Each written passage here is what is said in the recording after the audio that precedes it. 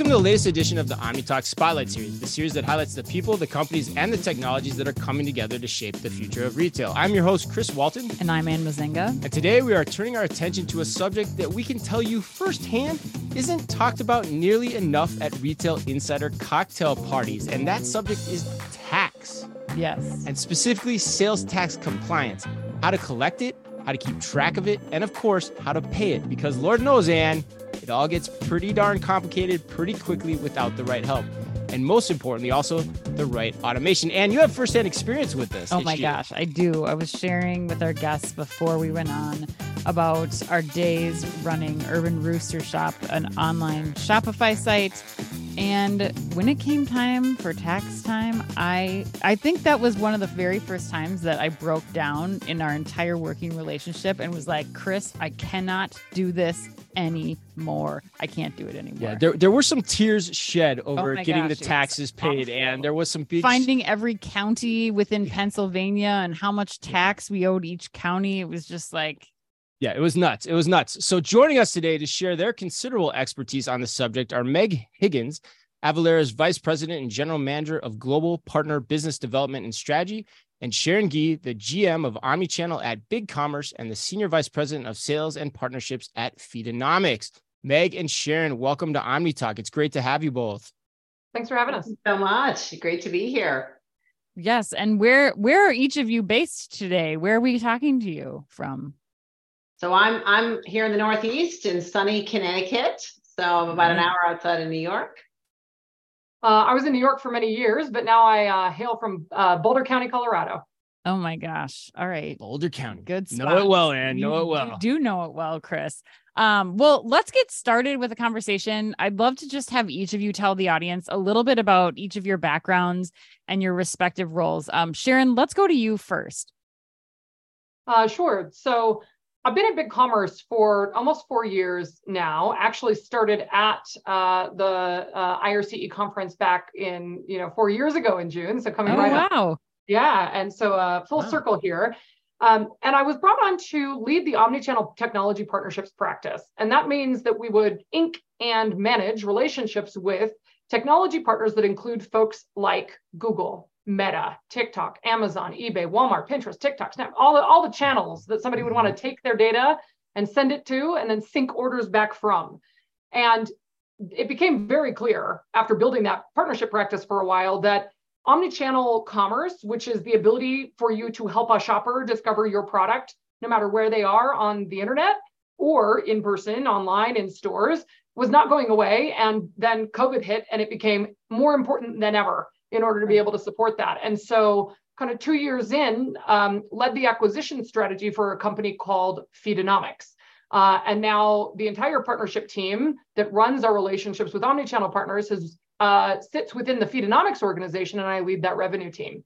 And what the reason that we did that is because Feedonomics helps serve merchants on any platform, because Amazon and Meta and Google, they don't care what e-com platform you're on. Right. They just need quality catalog, inventory, and order data in order to be able to surface your products to those who are searching for them, or to put it into the feed so that when you're doom scrolling on your favorite social commerce channel, you can discover that product. And so Feedonomics is a platform agnostic best of breed solution that obviously works very well with BigCommerce, but it also works with other e-commerce platforms. And we're great partners via the BigCommerce partnership with the Avalara team.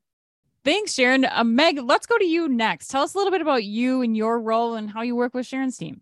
Yeah, sure. So actually, I'm about to cross a 4-year anniversary as well at my company. So started at Avalara in July of 2019. Previous to that, have been in and around e-commerce for 20 plus years, shipping, logistics, technology. I ran our retail practice. My last role there at Pitney Bowes, which I was there for about 17 years before coming to join Avalara. And we led the acquisition of a company called Borderfree, which specializes in cross-border e-commerce.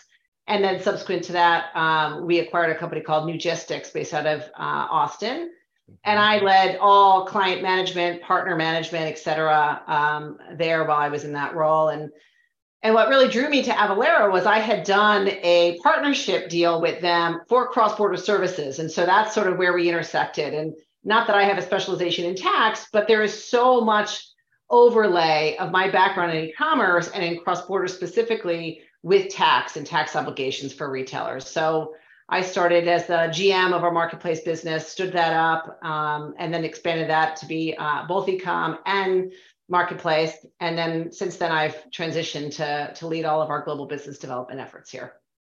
So, and we've clearly got two big brains on bread here. That's what I've got, two bona fide experts here. So Sharon, I want to go back to you then for a second here, because there's something about your title that sticks out with both Ann and myself, which is the word omnichannel. It's actually in your title.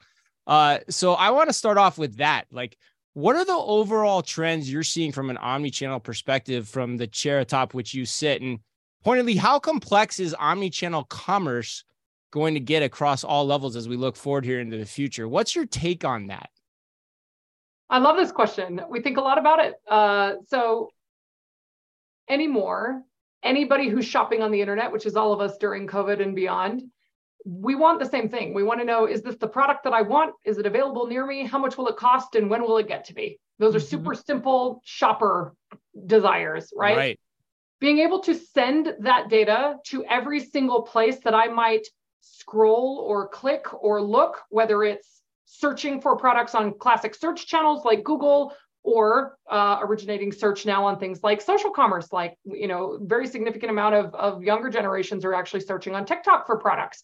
All of that information, search relevancy is often based on product data, right? And the information that you are essentially sending to these various different channels. And so what's interesting about the rise of omnichannel is it's essentially a set of digital handshakes where data has to go back and forth between systems of record and channels of growth, right? I need to take my catalog that sits in my BigCommerce store or in my ERP or my PIM, and I need to take that data and I need to optimize it for the destination channel it's going to. I need to be able to sync quality data that says title, description, inventory, pricing, and I have to send that information to all of these channels where somebody might scroll or click or search or be watching a video, right? So whether it's shoppertainment and vertical video across a wide range of social commerce channels, or whether it's search or marketplaces or affiliate or loyalty or text messages or messaging apps, all of these experiences, and then when you think about all of the rest of them that include in-store. So how is that digital experience that I'm having connecting to my in-store experience, buying online, pick up in store? You all of a sudden start to bring in multiple inventory locations. So it's not just, hey, ship this out of a warehouse. It might be ship it out of your East or your West Coast warehouse or Amazon's Buy with Prime fulfillment centers with FBA, or it might be 3PL in Europe that you're using to support your channel expansion, depending on where you're selling. So things get complicated very quickly when we're trying to help shoppers have a seamless experience, right? We talk about no matter what channel that you're wanting to interface with, you want to know the same information, right, and have that quality confidence that this product that you're looking at is the one that you want to buy. And then enter kind of all the privacy laws that came in. What happened was these big technology platforms know that they no longer have the same signal that they used to when, with third-party cookies and kind of all of that, they used to be able to triangulate who you were and where you were shopping and be able to serve you a pretty personalized experience. With the changing regulation around privacy, which we all know is important, it means that it's harder than ever for people, you can't spend this $1 on social the same way that you used to and get 5 back. There's a lot of change that happened. So now there's a big focus on first-party data, which means all the technology platforms are kind of creating these walled gardens where the transaction actually needs to happen on the channel. Thus the rise of, you used to have channels that were ads focused, and now they're marketplaces because the transaction is actually happening on the channel. So you can discover your product anywhere and you can buy your product anywhere with the advent of a lot of the new technologies around alternate payment methods, one-click wallets that have identity that's already saved on someone's phone. And so that combination of things, meaning if you can shop anywhere and buy anywhere, there's a bunch of handshakes in the background that have to be able to send that data back and forth. And so whether it's the rise of advertising channels turning into marketplaces or marketplaces launching new advertising programs that we've seen with folks with retail media, which is a very big new thing, or whether it's integrating that data with buy online, pick up in store, whether it's expanding channels, you sell your product and you want to put it on TikTok shop, you want to sell it on Instagram shops, you want to be able to bring orders in from various different channels and fulfill them in the same ways you fulfill your own direct-to-consumer orders. There's all of a sudden a lot more complexity. And all of those things trigger tax considerations. And so partners like BigCommerce and Feedonomics, working with folks like Avalara, we're all kind of tethered around this concept of whether it's using new solutions, new social commerce channels like TikTok Shop, or taking advantage of new programs with people like Amazon Buy with Prime, or expanding your global footprint for cross-border or multi-brand, multi-storefront, multi-region location currency. There's a lot of considerations where best-of-breed technology partners essentially have to talk to each other in order to send the data to make the experience seamless, not only for the shopper, but for the merchant who's managing that experience. Yeah, and I want to talk about that a little bit too, because I want to ask you two follow-up questions there. One is, what I took from you is you say basically the idea of this omni-channel world where product can be available anywhere that people want to acquire it. Rather, they can, they can order it traditionally via e-commerce, or they can do it via buy online, pick up in store. They can do it curbside. They can go to their store and get it. That essentially is adding a tremendous degree of complexity, especially as we get into the tax side of things here. That's what you're saying? Yeah, the more channels you have, it's a nonlinear problem, right? Let's say I sell one product, right? Good way to say it. And I sell it in the US, but then I also want to sell it in Spanish, French, and German to a bunch of different countries. And each of those countries, I have to send different product catalogs in Spanish, French, and German, and English to all of the ads channels that then feed traffic to that site, or to the regional marketplaces where I actually can fulfill those orders. So it's a nonlinear issue of growth. Right. And to all the municipalities where those stores operate too. Like that's a factor as well. So then the second question I asked, because you brought it up, I'm curious because you brought it up, and we've talked about it on our podcast a couple of times, Buy with Prime. Talk more about that in terms of what the impact is there that people need to know about. Yeah, so I think Buy with Prime is interesting because it's one of the newer programs that Amazon has released that essentially, in a world where historically merchants haven't been able to acquire new customers and then remarket to them on Amazon, what Buy with Prime has done is that it has made it possible for a merchant who runs their own direct-to-consumer site to place a button on the direct-to-consumer site and offer products that are available in Amazon's warehouses to be offered on the direct-to-consumer site with a next-day delivery guarantee. And that checkout can happen on that site experience using Amazon Pay. And then the order is actually fulfilled from Amazon warehouses. What's interesting about that is the order's not happening on Amazon Marketplace, Amazon.com. It's happening on a merchant's direct-to-consumer site. And so they actually get that customer shopper, that shopper data that they can then use for loyalty and remarketing, which is very unique. It also means that, if you think about a company that, like, let's call the CPG brands who have, who it might not make a lot of sense for them to run a onesie twosie warehouse where they're all sending, that mascara out across the world, but they have tons of product. And it's a very normal thing for them to have a significant amount of inventory sitting in Amazon warehouses, where now all of a sudden they can run campaigns where instead of shipping pallets of product to retailers who don't give them any data back around their customer, they can now run campaigns and draw direct conversion correlation to the ad dollars that they're spending directly on their own direct-to-consumer sites where they own that first-party conversion data. So that's an example of what Amazon has done to help customers acquire high-intent Prime shopping audiences, make it easier than ever for them to convert by providing, a very seamless payment experience on their own direct-to-consumer site, because everyone, many shoppers already have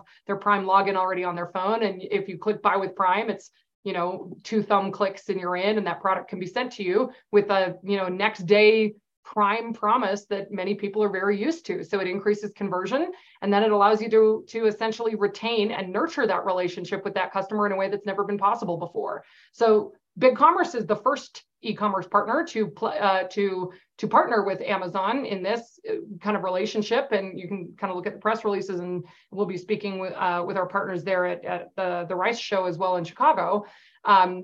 We've been really interested to see the various different use cases and the excitement around the new program, because it's kind of a paradigm shift for how people have typically looked at the marketplace. Right. And it's just going to continue to go that direction. I think that's where this access. Yeah, it feels like the right segue to go to you, Meg. I mean, Sharon just covered a lot of ground of kind of where the industry is right now, how things have evolved. You've also spent a lot of time in e-commerce. When Sharon explains all of that, where does your mind start to go when it comes to the tax implications here, or what the other things are that, retailers see this shiny technology, the buy with Prime, they want to get that installed. They know their consumers are going to want it. What does that mean for them on the back end, or what are the afterthought things that they're coming to you with? Yeah.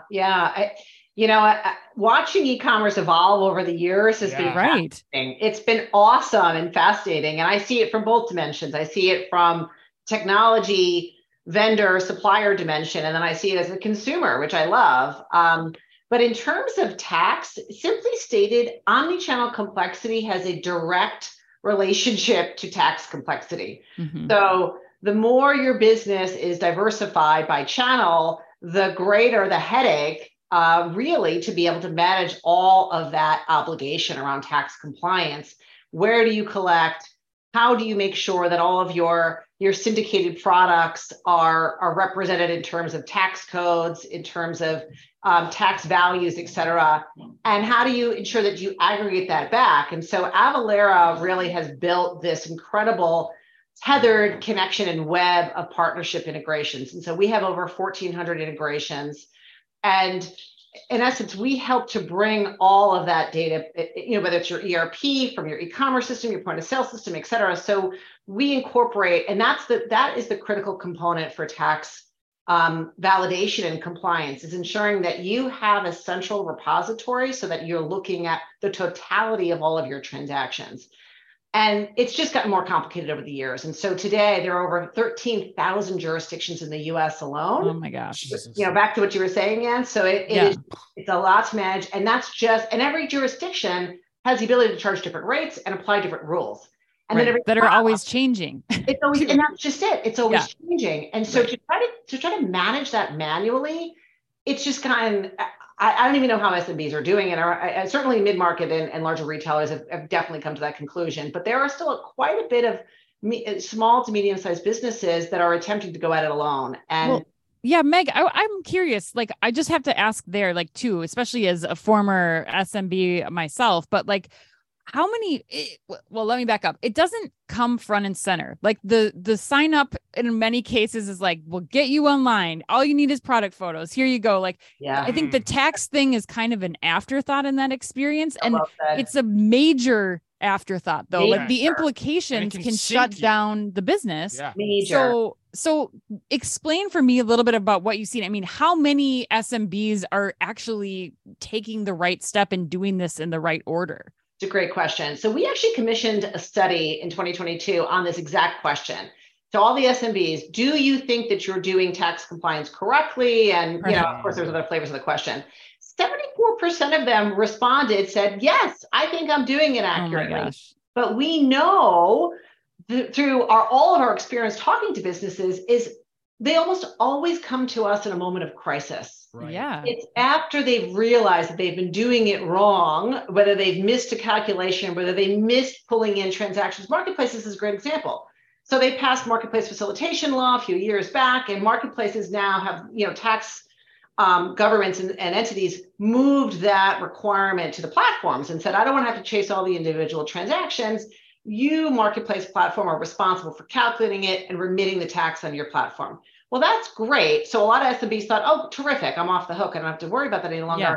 However, they still have to account for that in the aggregation of their totals. And so when you are tripping economic nexus laws and triggers, you have to account for those transactions. So, in my home state of Connecticut, as an example, the nexus law is $100,000 annually in sales or 200 transactions. New York is 500,000 or 100 transactions. Right. Well, that includes marketplace transactions, right? And so that's what's really interesting. So to answer your question, many businesses believe they are doing it correctly and will go on for years operating in that way.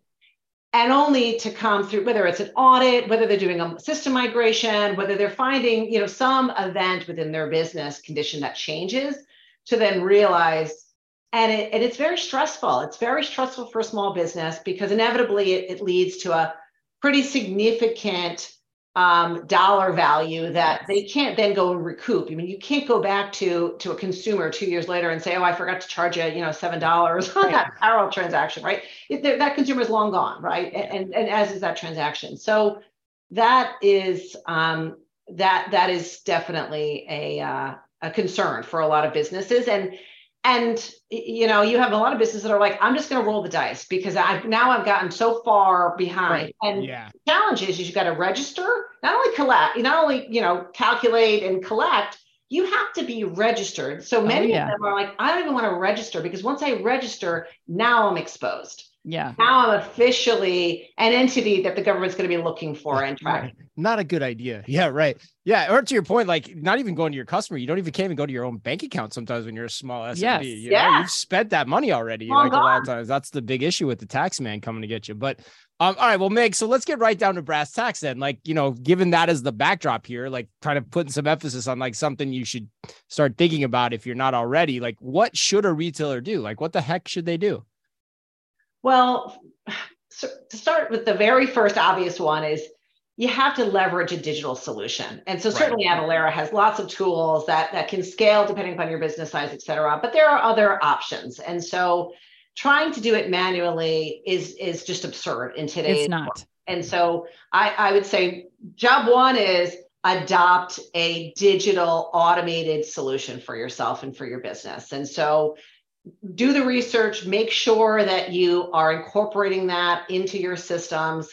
And ideally then, as Sharon was mentioning, you know, all of our partnerships, we're all tethered together. And so we work really closely with the BigCommerce team and have for years. And we support many mutual customers and pull in all of that transaction data. And so having a partnership web that you then can be able to leverage for your system and your company, inevitably you'll find some type of connection there. So you don't have to necessarily do bespoke point integrations. You can have one partner and then leverage their integration network. And so that would be my first strong recommendation is go and get yourself a digital solution, leverage a cloud-based solution. Cloud-based, yep, for sure. Cloud-based solution for sure. Flexible APIs, I picked up in that too, right? Yeah. Like that's a key. And then think about the total journey, right? Mm-hmm. So not just, you know, we always call it sort of the trifecta of what you need, and you need to be able to get registered. You need to be able to calculate tax and make sure that you've got all of your tax code mappings, et cetera. And that is staying current, right? As your business grows and develops and your catalog becomes more diversified. And then lastly, the remittance. And so making sure you can do your returns on whatever schedule those jurisdictions have. Some are monthly, quarterly, annually, et cetera. And then you've got a way to do that remittance and all the treasury behind it. So that's the end-to-end journey of compliance is really something that as your business, particularly as the business grows, you can't get away from it. So face it head on and just start to adopt that as part of your business practice.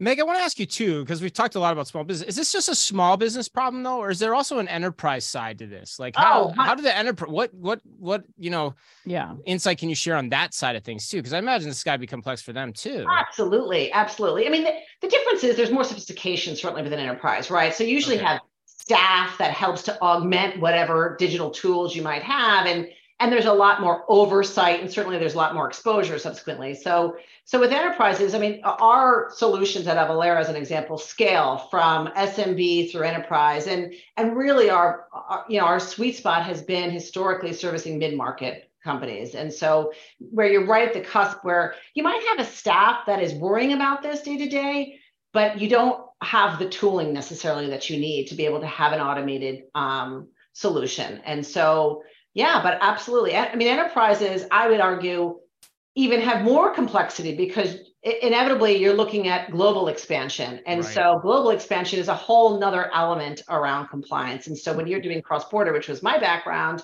you have things like export, import duties and taxes as an example. You have to be sure that all of your VAT filings on the other side. And there's just now this trend coming up that is affecting a lot of large enterprises that are multinationals, that e-invoicing is this up-and-coming trend that's being adopted over in Europe. And it's been around for a while, certainly in Brazil and some of the other Latin Markets. But in essence, what they're trying to do is address the financial exchange of VAT remittance. And so there are so many, and you know, we saw this with Greece and other countries that have this large VAT gap, they're calling it, where they are unable to collect what they believe is due to them through all the different e-commerce transactions and even point of sale transactions. And so now they are forcing live reporting of your transactions and in some cases remittance at the time of the transaction. So you have to bifurcate your treasury, and they'll have an accounting and a record at their end to say, I've seen this point of sale transaction, or I see this e-commerce transaction, or even a B2B transaction. I see it, they get a copy of the invoice, it's tagged. And at that point, they now have an account receivable. So they know exactly what you owe them. Wow. This is boom, mic drop on that one. So mind-blowing. I mean, it's a scary thing for a lot of people to hear, but it is so important, which is why we were so glad to have both of you on today.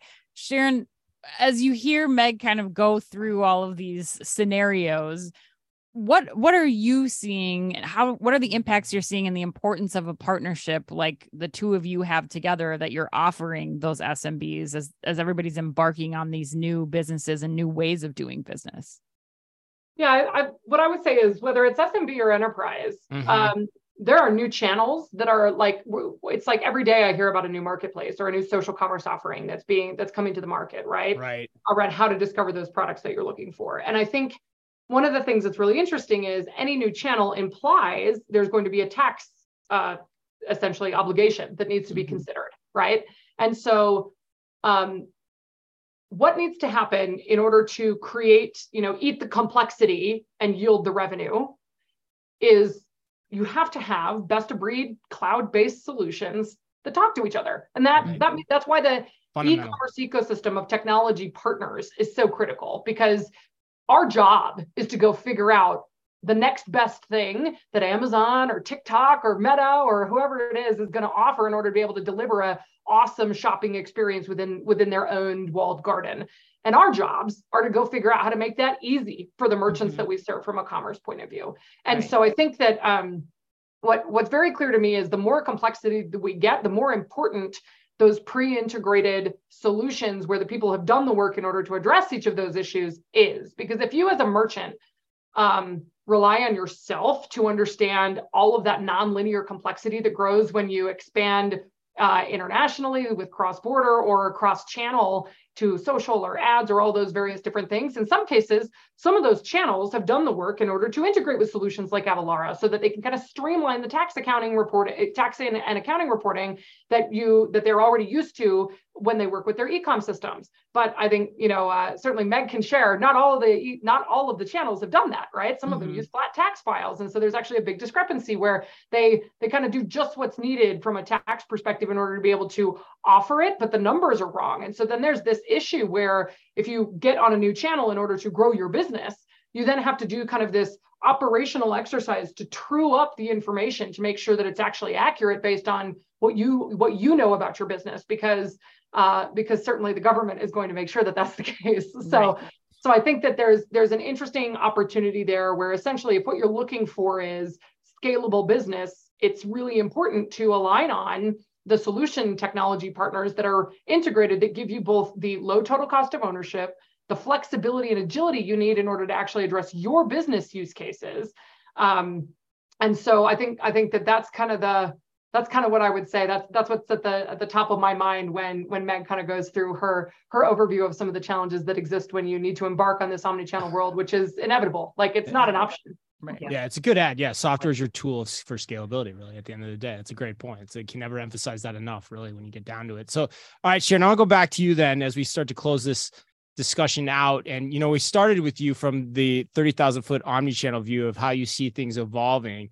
Now we want to go to understand where you think things are going next. We always like to end with a little predictions on this show whenever we can. So we're curious, do you have any interesting e-commerce predictions, or do you see any key advancements that you would like to call out here over the next 3 to 5 years, being that you got your ear pretty close to the grindstone on this one? Yeah, I think we all know that there's going to be a very significant number of channels that occur.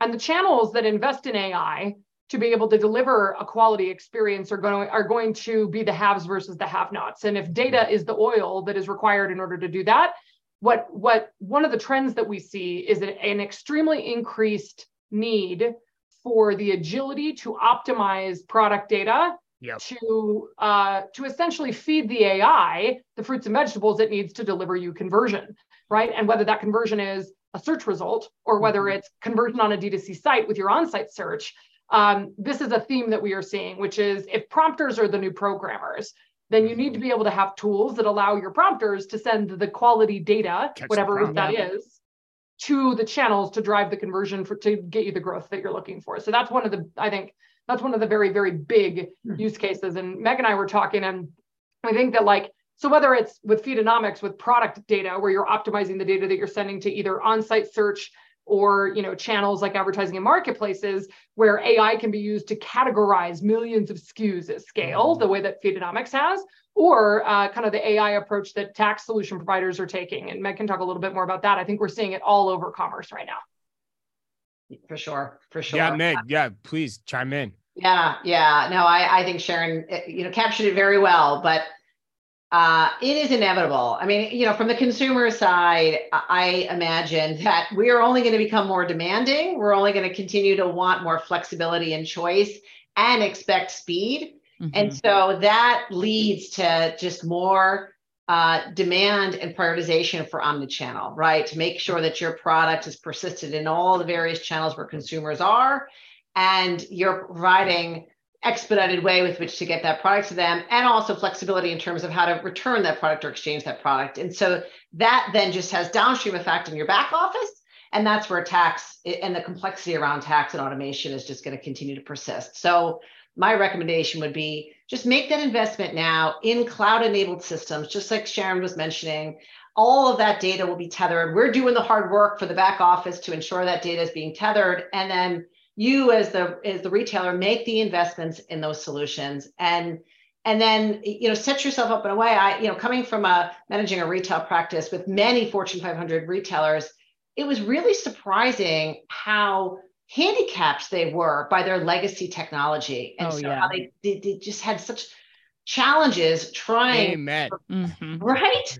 I mean, big name brands, big box retailers I used to work with, and they could not make decisions around what the consumer wanted and needed and be able to be flexible around that because they had all these legacy applications. And so, now would be the time to invest. Don't delay. Get those systems in place and set yourself up so that you can scale without having to be burdened by It's such a big applications. Yeah, it's such a big, scary thing that it handcuffs a lot of the innovation that can happen at these companies too. Totally. Like big companies and small companies. I mean, like we said earlier, it's, one wrong move and the liability is so significant that it can turn a great idea into a very long-term shopping block idea, or even a business and an entire business. So it's so important to be focused on what investment in technology, make the investment in those cloud-based systems,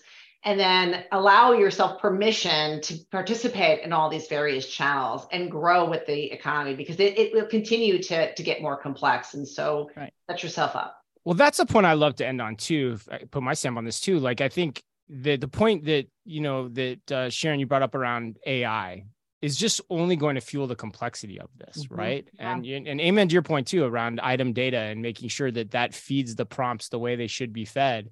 But yes, that's going to open up new lanes for commerce that none of us can even conceive of yet, which makes this entire preamble to this discussion just that much more important. So absolutely, that was great, both of you. Thank you so much. If people want to get in touch with each of you and pick your brains, what's the best way for them to do that? Meg, why don't you go first? Sure. So I'm on LinkedIn, Megan Higgins on LinkedIn. And certainly if you go to Avalara.com, you can find myself and any of information that we spoke about today. All right. Sharon, how about you? Yeah, similar. On LinkedIn, you can find me there. And Feedonomics.com, BigCommerce.com. We have a number of various different landing pages that articulate some of our omnichannel offerings. And certainly something that we could offer is we're happy to participate in auditing folks' data if they feel like it's not performing the way that it should on Google or other channels. And so feel free to reach out to us, and we'd be happy to perform an omnichannel consult to support that. Better you than the government coming to I'd much rather hang out with the two of you than I would get a phone call or a letter in the mail. I can guarantee you that. Careful, Ed. I don't want the IRS on our backs, Like careful what we say here. Avalara is a fun crowd. So right. Speaking of that. Yeah, and before we go, we should also note that thanks to Avalara, Ann and I are going to be live streaming from their booth all day Wednesday at the Retail Innovation Conference and Expo on June 14th. And that is from booth number 1412. So if you'll be there, stop by and say hello. And then also there's going to be a retail therapy session in the booth that day, starting at 11 o'clock with fruit-infused water and relaxation. And that is also smoothies, Ann. Don't forget the smoothies. And that is also going to be put on in partnership with Big Commerce. So if you're going to be at the show, stop on by, get some relaxation and maybe some Avalara. Less taxing, more relaxing. Oh, there we go. Wow. That better be on some swag when we get over there, Meg. If your team, they're probably going to kill me for saying that because they're like, we're already shipping stuff. The conference is in a few weeks. But that is my kind of dad joke, though, Ann. That is my kind of dad joke to end on. So that wraps us up. Thanks to Sharon Gee of Big Commerce and to Meg Higgins of Avalara for sitting down with us today. And as always, on behalf of all of us at OmniTalk, as always, be careful out there.